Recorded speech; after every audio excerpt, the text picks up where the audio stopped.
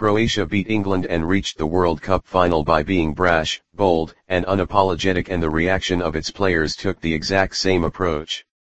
With a couple of exceptions, there was little room for humility from head coach Zlatko Dalik's side as Croatia celebrated sealing a spot in soccer's biggest game for the first time in its history. Vedran Korluka, who spent 5 years in the English Premier League with Manchester City and Tottenham, had a snarky parting message for the England team.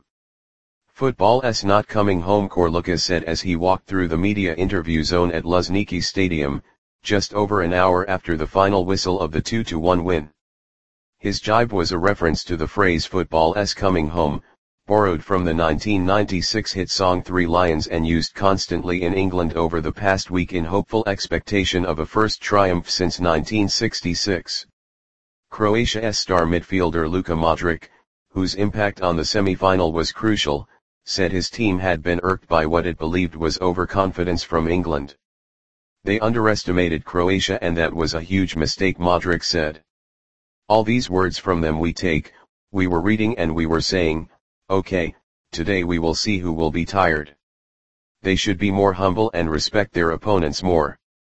England's Kieran Trippier scored an early free kick, but Croatia bounced back strongly to send the game into extra time and seal it with a Mario Mandzukic strike. "The difference was mental," defender Dejan Lovren added. Under head coach Gareth Southgate, the young and inexperienced England side has earned rave reviews. Except, perhaps, from Croatia defender Sime Vrsaljko. The all-round perception was that this is a new-look England who have changed their ways of punting long balls upfield, but when we pressed them it turned out that they haven't, Vrsaljko said. When Croatia's bench cleared to sprint onto the field at the end of extra time, 2 substitutes appeared to accidentally trample on England midfielder Jesse Lingard as he sat on the turf, then ran off laughing. However, it is hard to begrudge Croatia for its time in the spotlight.